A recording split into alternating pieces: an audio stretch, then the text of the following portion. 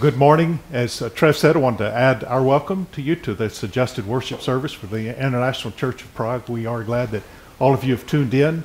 We're grateful for the encouragement and feedback from last week's attempt, and we're just honored to try to pull this off again.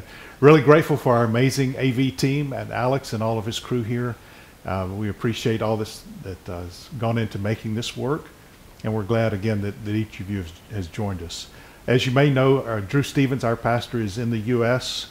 Seeing family and a new grandchild, and we wish them well and all the best. We miss them, of course, and look forward to their return in God's timing. We're already preparing for his absence, at least for a couple of more days, and in that we had asked Scott Mills to preach last week, and we have Rick Gasho lined up today. And again, we've changed the format a bit, so it'll be more of a discussion than a monologue preaching. So we look forward to hearing insights from the Word through Rick. And so Rick, welcome. Glad you're here with us. I will say a prayer and then turn it over to you. You may have seen across Christian denominations in the UK, they're calling for a National Day of Prayer, so we're happy to join them in that as well. So we just invite you to join us in prayer, and then we'll start our Bible discussion. Father, thank you so very much for the gift of this day. We thank you for the opportunities that you have given us. Thank you for who you are and for your pursuit to be exalted among the nations. We love you and desire to exalt you in these moments together. So please help us to be faithful with what you give us. Help us to exalt you in the things that we say and do, and pray that hope will be declared, that you will encourage and bless, and use our time together for the sake of your name, your exaltation among the nations. Thank you for Rick. Thank you for our AV team. Thank you for the many who are joined in. Father, we pray that needs will be met, that we will not be bound by fear or despair, but that we will have hope in these days and trust you and exalt you and love you. We thank you. In Jesus' name, amen. So Rick, welcome. Thank you. We're glad to have you with us today. Or I'm glad to have you with me today. That was creepy. Glad you're here. We look forward to hearing from you this morning. Well, thank you. It's good to be here. And initially, initially on my calendar, we were going to be meeting with the congregation at ICP. And instead we're here at the Bridge Center. But thank you, Alex and the team, for all that you've done to make this possible. And so most of you are tuning in from your homes, probably from your living rooms or kitchen tables. And having a church or a worship experience, time studying the Word, or a discussion over a cup of coffee around a table with Scripture, that is a natural thing. Sure. In church planting, that's something we've done for years, is to meet into people's homes and to have a time where we open the Word and study the Bible together. So, Preston, thank you for joining me here at this table, and that we have a space here for the rest of you to join us in this conversation as well. So we'd like to keep this as a conversation where you're invited to this table and we can open up the Word together. We'll be looking at Psalm 46 today, about how God is our fortress. And I was thinking of the different audiences that we have participating here at the table today. If Psalm 46 is written literally as a song to be sung.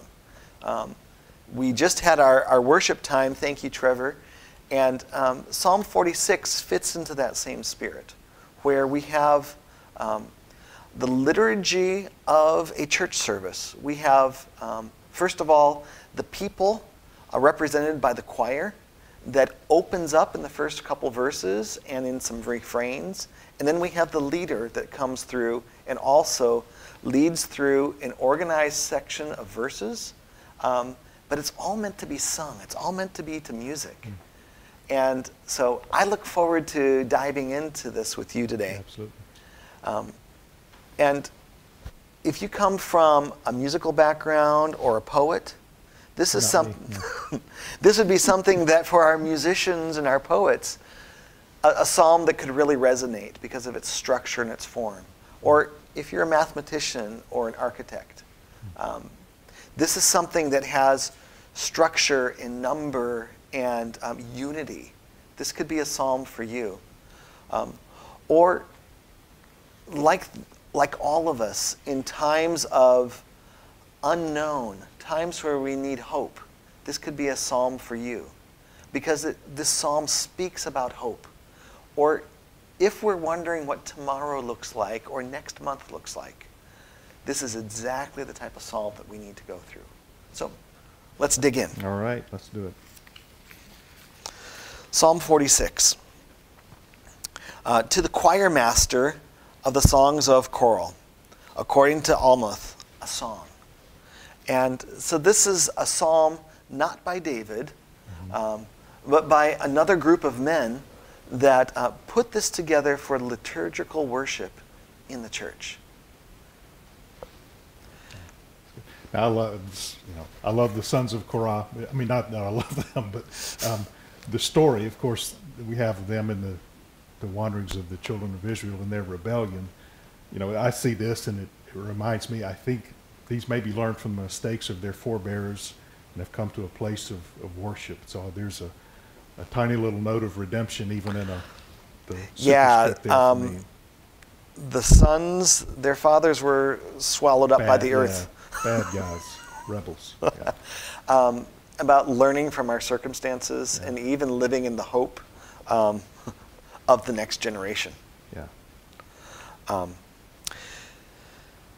So verse 1 through 3 were meant to be sung by leaders, by the choir, representing the people of the nation of Israel. God is our refuge and strength, a very present help in trouble. Therefore, we will not fear, though the earth gives way. Though the mountains be moved into the heart of the sea, though its waters roar and foam, though the mountains tremble at its swelling. This first part of the psalm talks about hope in the midst of chaos in nature. Chaos in nature. God being our refuge and strength, an ever-present help in time of trouble. A very present help. What do we think that means? I don't know, when I look at that, I think, I get that God is present, I get that he's everywhere, and yet to see that it's more emphatic, he's very present in times of trouble. I think when trouble comes, I probably will pray a little more desperately, but at the same time, I'm grateful that he reminds us he is, because I guess our first impulse is to think God has abandoned me. Mm-hmm. Oh God, why has this happened? What is going on? I don't understand. And yet what he's saying is, I think I'm not only present, I'm very present. And what I have found in my life and the few difficulties I've had, just knowing that the Lord is there, it has a way of, he in his presence has a way of taking the bitterness out of bitter circumstances and adding sweetness to what's sweet. He's a very present help in time of trouble. It's just reassuring to me. So. I'm familiar with the phrase, wherever you are, be all there. Yeah.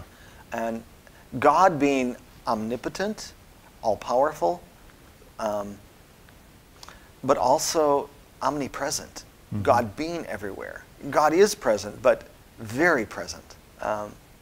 Thank you for that. Yeah, that's good. But when there's chaos in nature happening around us, I will not fear, though the earth gives way. I don't know if you've followed the news this morning, but in Croatia there were 2 earthquakes this morning. And we've actually, one of my colleagues checked in with our staff there in Croatia. And happened early this morning. Yeah. The earth literally giving way. God is a very present help in time of trouble. or through the mountains. When I think of a mountain, I think of something that is, I spent my high school years in Austria growing up in the Alps. And just huge, big, mammoth pieces of granite. Talk about solid and stable. This passage even talks about fortresses later on. And when I think of a solid, stable thing, I definitely think of mountains. Sure. It seems like the ultimate immovable thing, and yet, I mean, even from Zagreb this morning, this earthquake in that part of Europe, even that is not immovable, and yet God He's the ultimate immovable, right? The ultimate mountain, the ultimate refuge and strength, just like He says. Though the mountains be moved into the heart of the sea, and I think the sea is something that in Scripture they talk about as sort of the unknown mammoth power, a lot of storms, and when the seas rage, there's anything but stability. Yeah. But if that mountain goes into the heart of the sea, though its waters roar and foam, though the mountains tremble at its swelling. Wow, this is a big, heavy chaos happening in nature. Yeah, it's huge. But I'm reminded, verse 1 says, God is our refuge and strength. When all this is happening, when chaos is happening in nature. The beauty of Psalm 46 is that being a song to be sung, we have this wonderful word at the end of verse 3, Selah. And Selah is used here as a musical term, as a rest or as a pause, a time of contemplation. So if we think about God as our refuge and our strength, an ever-present help in time of trouble, things around us in nature are moving. Take a pause, at peace, and contemplate. Okay, exhale. God is our refuge and strength, even if all these things are happening in nature. There's even, I think, value in that, even in the routine or the rhythm of learning and pausing, reflecting not only in the psalm but in life.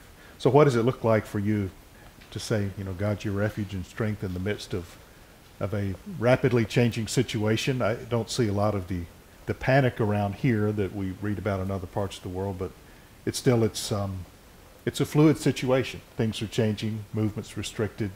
We're having to adjust not only the way we do church, the way we're doing our work. So how does that look for you in terms of uncertainty? And you lead a fairly large team as well. So yeah. How does that look for you?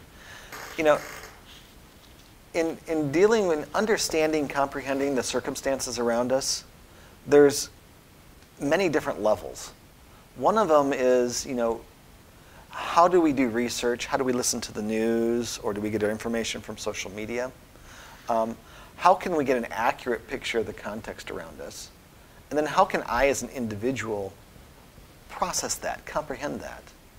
But then also, how are the people around me processing and comprehending that? My responsibility for my own thoughts and actions, but then for those within my home, my wife and my children. How do we walk through that with our children? And then outside of that, in our work and the people that we have influence with, how can we help understand?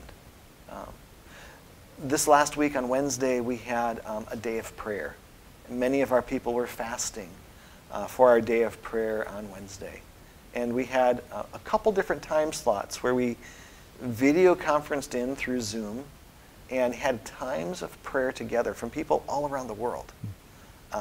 And I found that to be absolutely nurturing and understanding that, okay, we are not in this alone. There are other people praying the same prayers for the same type of things, but we're all doing this together. We're not alone in it. as you say that, I've struggled often with like cell phones and stuff, how it makes us present but absent, you know. And yet here is the real beautiful side of that technology, is that we can connect with people all over the world, pray with them, talk to them. You know, even Drew, pastors in the States, and yet still very involved with, you know, ongoing leadership and ministry here. And it's amazing. We're very thankful for the technology that allows us to do that. Right. Yeah. We're in this together. Yeah, very much so. The second stanza of this psalm, it's in 3 stanzas, talks about not chaos in nature, but it talks about chaos among the nations. Verse 6, the nations rage, the kingdoms totter. And Preston, I don't know your interpretation of what we've been seeing in the media around us. It's very common to blame one country blaming another, or one government leader making a choice and making a hard call, and how that affects all of the population. Mm-hmm. And opposition politics. I mean, in democracy, you have the different voices competing, and it can descend into chaos. If quickly. Countries are having elections coming up, Mm-hmm. all of a sudden it's more food. And not that even the opposition isn't a healthy thing. It's just it can descend from reasonable debate to personal attack and Right. chaos, uproar. It's there. Yep. We see it. And fortunately, we've not seen rioting or Yeah. large-scale changes among countries. But that can only be a moment away. Mm-hmm. But God is the God in control of power and strength, even when nations are going through chaos like our times now. But we see at the end of verse 6, when God utters his voice, the earth melts. Meaning that even though there's chaos in nature, even though there's chaos among the nations, God's voice absolutely changes those things. I purposely went to verse 6 first because verses 4 and 5 lead up to this chaos among the nations. Verse 4 says, there is a river whose streams make glad the city of God, the holy habitation of the Most High. There's a lot here that we can impact, Preston. Sure. First of all, the city of God in his holy habitation. In the context here, what are we talking about? Well, I think he's talking about Jerusalem and the temple, at least historically. You know, that was where their worship was focused in the Old Testament times. We see, you know, Hebrews talks about the city of God, something that we look forward to. So it's a picture of a future that awaits us. Mm-hmm. And so God's dwelling place, we carry that back to Eden, you know, where God created a place. They're cast out.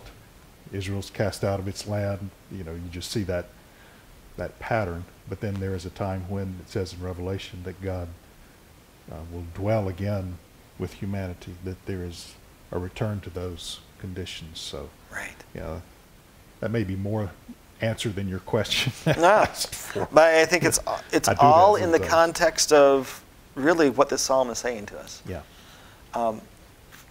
Verse 4, there is a river whose streams make glad the city of God. Mm-hmm. Now, when I think about Jerusalem, last time I visited, there's not a river Okay. in Jerusalem. I mean, many major cities around the world, in the ancient world and in modern world, are built along rivers. But it talks about a river being here in Jerusalem as well.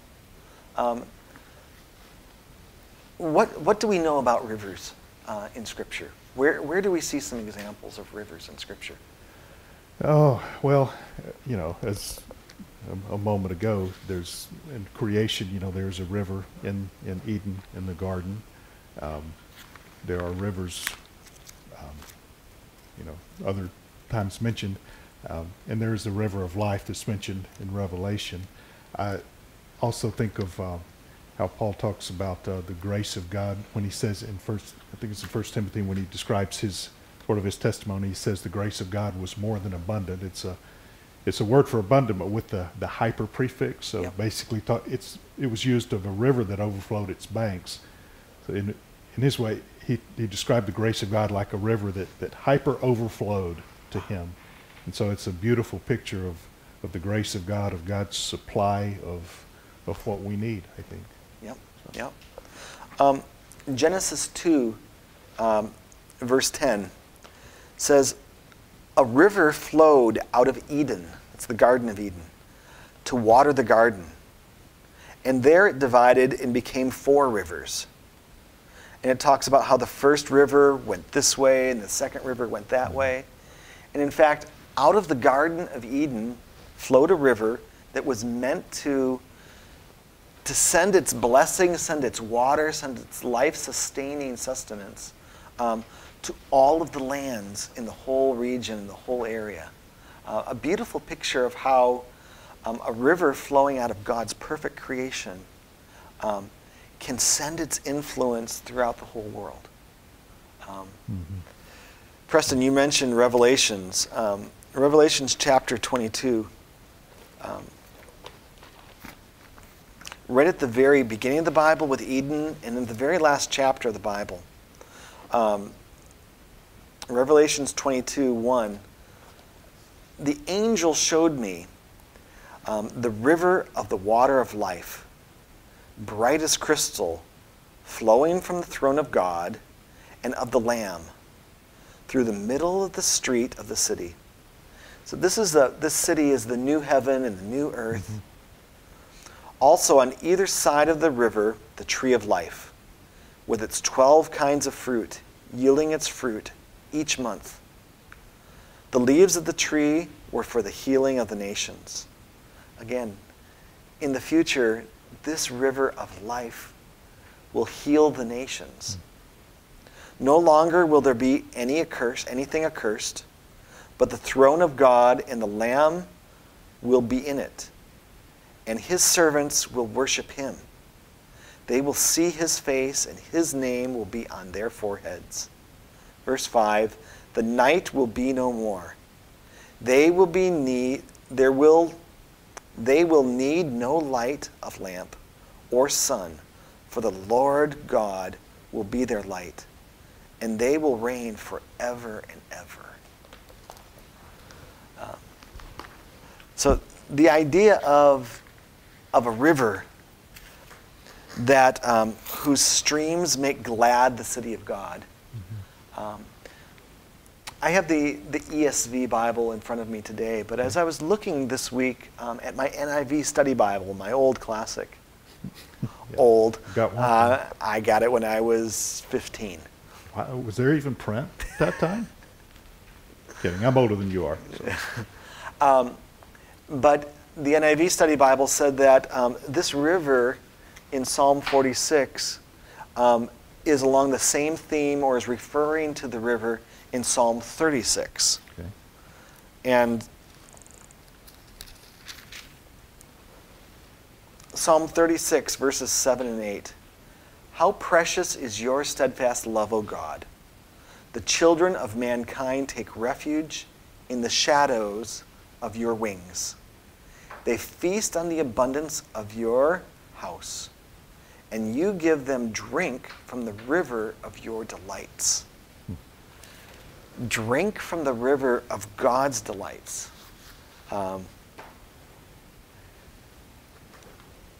My mind is almost salivating.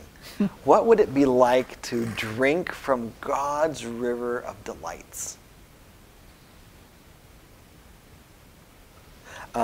So the river here in verse 4, the river of God's delights, whose streams make glad the city of God. So in the context of nations going into chaos, God gives a river, the holy inhabitants of the Most High. Verse 5 says, God is in the midst of her. She shall not be moved. God will help her when morning dawns. We were just talking about mountains being moved. And when morning dawns, perhaps that's dealing with soldiers or in the military in a time of war. First thing in the morning, you go back out to battle. God's there. And God gives his river even then. Well, even if it's not a battle, if you're in the midst of uproar and chaos in nature or in nations, the new day brings a new set of problems. It may not be a military context at all. It's a feeding a family. It's looking for supplies in stores. It's adjusting to a work environment. On a daily routine. Sure. For some, it's having. We're just all together now, all the time. We are, aren't we? It's amazing. It's awesome. It's great for me. It's awesome. Karen, not so much, but it's great for me. When you talk about that, excuse me, I'm reminded of how God's mercies are new every morning. And the next phrase, great is thy faithfulness, O God. Wow. So this Psalm 46 is a song to be sung. The first 3 verses were led by the choir of the people. And then the leader talked about these passages we were just going through. But then verse 7 is a time for the choir to come back in, the people. The people come back in with resolute, established set in their minds. Preston, could you read verse 7? It says, the Lord of hosts is with us. The God of Jacob is our stronghold. The Lord of hosts is with us. The God of Jacob is our stronghold. When I see stronghold or fortress, I think of a mighty rock wall surrounding a castle, or someplace that's safe and secure. Even though earlier the mountains were quaking, the God of Jacob, God is our fortress. If the nations are raging, or if the nature is raging, the word Lord of Hosts was something interesting to me as I was looking at Lord of Hosts. One place that I read, hosts could be, physical armies, human armies around the world. Or hosts could also be celestial bodies, like the sun, moon, and the stars. But hosts could also be God's angels. Angel armies are always by my side. So the NIV translates this, the Lord Almighty, which I picture encompasses human armies, the sun, moon, and stars, and all the angel armies. God supreme over all of the powers of the universe.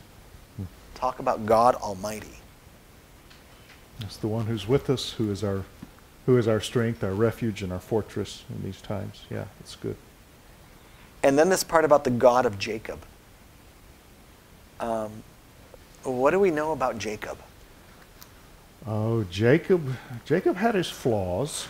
He was a deeply flawed individual and faced a lot of adversity in his life as well. So at least I find encouragement from, reassurance from that he's the God of deeply flawed people, that my flaws don't prevent him from being my God, my refuge, and my strength. So I take great encouragement from that, and reading about the things that happened to Jacob as well. Sometimes he got a taste of his own medicine, and sometimes things he did came back on him, and yet God was his refuge. And Jacob's God is my God. He's the same God. It's the same God, same faith. Despite our individual circumstances. Yes. It's interesting that all the way through Scripture, many times he's called the God of Jacob. Mm-hmm. That personally gives me hope. Yeah, sure. And then at the end of this verse 7, we have this wonderful word again, Selah. Take a pause, take a breath, reflect. If the God is a mighty fortress, even if there's chaos in the earth or chaos in the nations, the Lord of hosts is with us. The God of Jacob is our fortress. And being the choir or being the people that are singing this, they understand. They're resolute. They've already come to that conclusion. Wow, I need to rest in that. And then this last section of 3 verses, 8, 9, and 10. Under these circumstances then, how do we process this? Verse 8, come, behold the works of the Lord, how he has brought desolation on the earth. In the context of armies, in the context of chaos going around, all around Israel, God has stopped the chaos. Verse 9, this is talking about this future heaven and the future earth. He makes wars cease to the end of the earth. He breaks the bow and shatters the spear. He burns the chariots with fire. All that to say that he's making wars cease. All that chaos among the nations, it's going to stop. I don't know how many wars are going on right now, but I'm sure there are too many. Around the world. Yeah, God's ways, I think are a great puzzle to us. He allows those things to continue, and yet, there's hope here. Certainty. He will stop it. There will be a day when he will come and the chariots go into the dumpster. Don't need those anymore. This is done. Yeah, that's good. I've thought of chariots of fire both with the song and Elijah and Elisha, and thinking of a chariot of fire as something really cool and really positive. But in this sense, it was a war machine. And God has taken away those war machines. Verse 8 says, come, behold the works of the Lord. That means to reflect and look on the things that God has already done. And so it's not just this hope of the future, but it's looking at the past and seeing what God has already done, which gives us hope and strength for today. But I think verse 10 really puts a wonderful touch on this. Be still and know that I am God. In days like these last few days, weeks, and months we've been going through, Selah, being still, taking a pause, reflect. Be still and know that I am God. Preston, how does that look for you? Good question. On the spot here. Yeah, that's okay. We hear a lot of talk, I think, about following your heart and listening to your heart, and I find more times in Scripture where we're told to speak to our heart. That is, we have to talk to ourselves to kind of bring ourselves into line with truth. And so I think especially here, for one thing, it's a way of preparing us for the long term, just saying, be still, don't put your hope in an immediate solution. Just know I am God. So for me, my translation, it says cease or cease striving, stop. Bob Newhart's skit, stop it. Just to stop, striving, agonizing against the will of God, striving, to fix a situation that at some point is of Him. To know that, what do I need to know then? There's no solution, there's no quick fix. What I really need to know in this situation, I am God. That's what I need. He's, not I am, but he is God, and that's what I need to know. That's what I need to tell myself, perhaps multiple times daily. He's God. Yeah. Even if this technology doesn't work, even if restrictions increase and we're not able even to do this, if we're totally confined to our houses, he's still God. You and I both have, our children are scattered around the world. Things happen in their lives. He's still God. My mom, 94, just very high risk if she were to get this. He's still God. There's just all the scenarios that run through my mind of what could happen. I think I have to come back to this and say, just Selah. Just stop, take a breath. I'm God. I think he is saying, I am God in all of these times. Where there's war going on, I'm still God. Right. They're going to stop one day. For now, they're continuing. I'm still God. Right. Shelves are empty or full, I'm still God. So if the shelves are full, I don't need to panic and go hoard things that I don't need, because he's God. I can trust him in these times. So for me, it's calming and reassuring and hope giving. It's the river that I drink that from. river. Yeah. When I think of being still, I also have echoing in my mind the words of Jesus when he was in the boat on the Sea of Galilee with the storm. Yeah. And the disciples wake him up. Come on, don't you understand this chaos of nature all around us? Yeah. We're going to die. Jesus just stands up and he says, peace, be still. And immediately the wind and the waves were calm. And the disciples just stood in awe. What kind of man is this, Jesus? That even the wind and the waves obey him. Well, he's the son of this God. Yeah. The God of angel armies. The God who is in charge of nature and all nations. And until he speaks that word to the nations and to nature, while it's still in uproar, he's saying it to us. Be still. I'm the storm. Like the storm, the biggest storm isn't outside in nature and nations. It's me. And as he's saying to me, chill. Right. Literally, that's what the Hebrew means, chill. Phonetically even. Verse 10 has 3 parts here. The second part, I will be exalted among the nations. So even though nations were in chaos, the end result is God will be exalted among the nations. The third part, I will be exalted in all the earth. Even though there was chaos in nature, God will be exalted in all of the earth.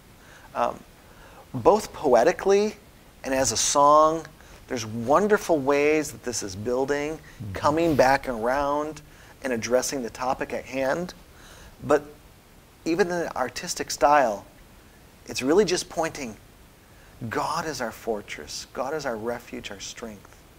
And how even in times of chaos, chaos in our own hearts and minds and chaos around us, this is bringing glory to God that he can show his hand. And I think that leads us to many things as we process this and how we can apply things. Verse 11 is again the choir coming back, and it's identical words as verse 7. They're coming back with that resolute knowledge in their mind. The Lord of hosts is with us. The God of Jacob is our fortress. Selah. So the psalmist doesn't even leave us hanging here. The God says, okay, now that God is our fortress, the God of Jacob,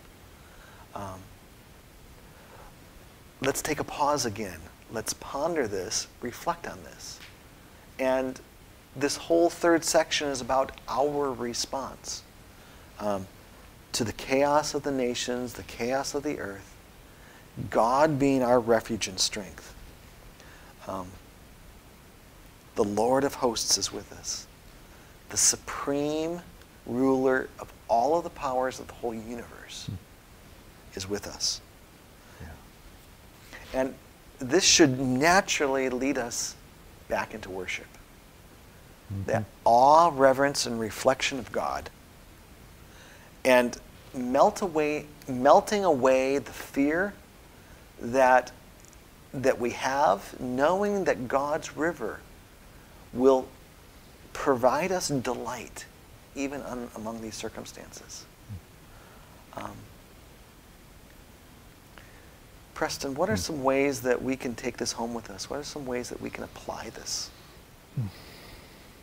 Well, as I hear you and look at this myself, and I come back to these commands like in verse 8 and verse 10, come behold the works of the Lord.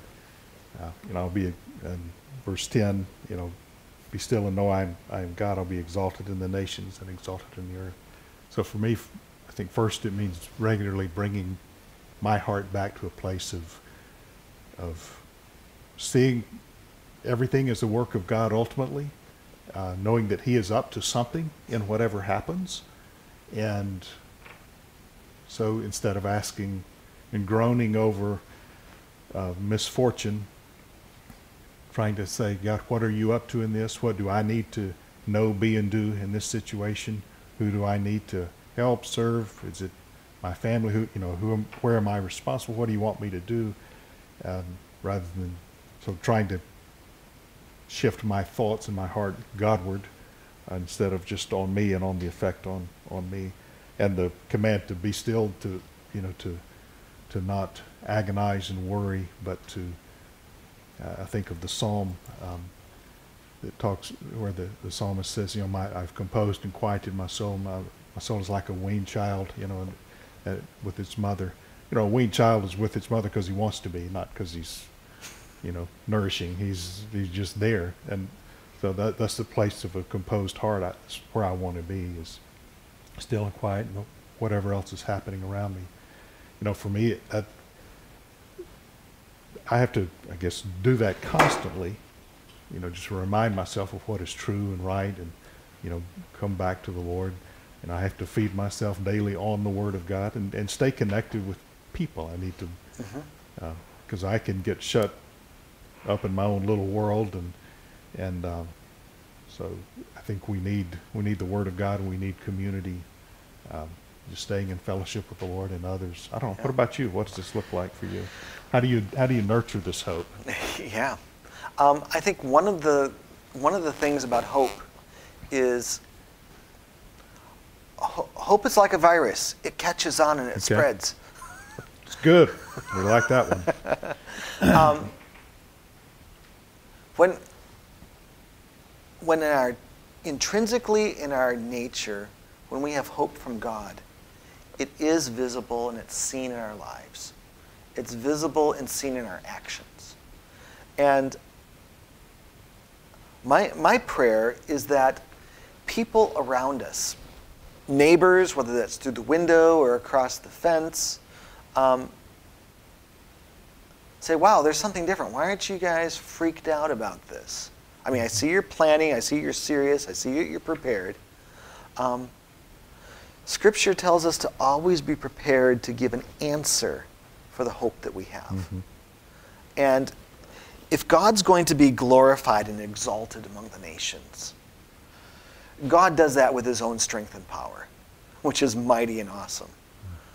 And at the same time, since the temple is no longer there in Jerusalem, we know that the temple of God is indwelling in the hearts of believers.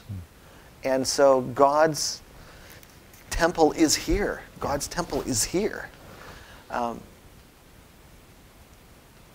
want God to be exalted among the nations and among the earth.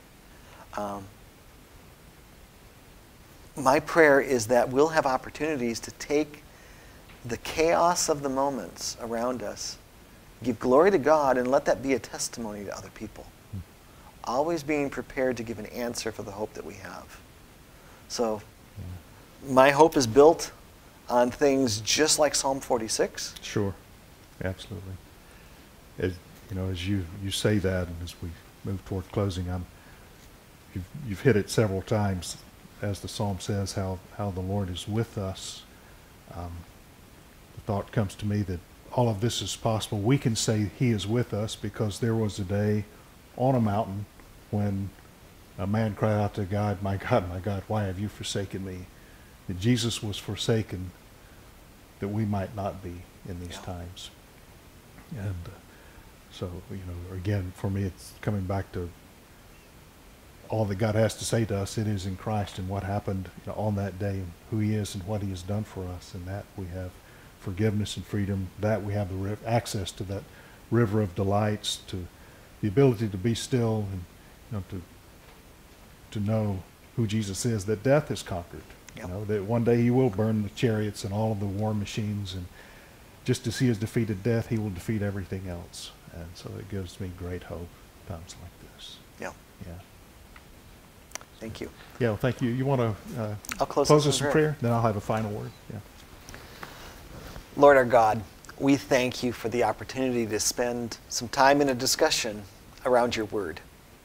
Lord, I do thank You that You are our mighty fortress. You are the hope among chaos in nature or the nations. But Lord, also our response to You can be one that brings glory to You and exalts Your name in all of the earth and among all the people. God, I pray that You would give us hope in our hearts, visible in our faces and in our lives. God, that we may find our strength, empowerment, and refreshment from Your river flowing into our hearts. And Lord, leading from us as Your temple, flowing into our neighborhoods, our communities, our online presences. God, that we can always be prepared to give an answer for the hope that we have in You. We praise You, Lord. Amen. Amen. Amen. Thanks a lot, Rick. It's been a blessing to share this time with you. Again, thank you all for joining us today. I hope this has been a blessing to you.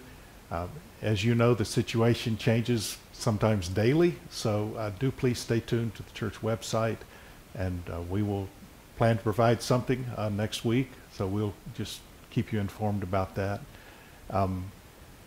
Also, the possibility that technology and things won't be available, or honestly, it's just good for you to be connected with people around God's Word. And so we have, there's a slide that'll be up in a moment about just doing inductive Bible study in a group. So you could take a passage like Psalm 46, you could go back through it with a couple of friends today. You can do that virtually if you don't feel comfortable gathering with a couple of other people. But it's a very simple process with simple questions, just to drive you back into the Word, to let the Word answer the questions that we have. This is not about delighting and airing our own opinions, but about just discovering the truth of God, processing that together in community. Those are just very important for us to continue to nurture the hope that the Lord has given us. So there's a slide coming up that has just very simple questions as you study any passage of the Bible. If you have questions or things that just don't make sense to you, feel free to write to the church office, and we will try to help you in any way we can. Again, thank you all for joining us today, and stay tuned to the church's website. God bless you all. Okay.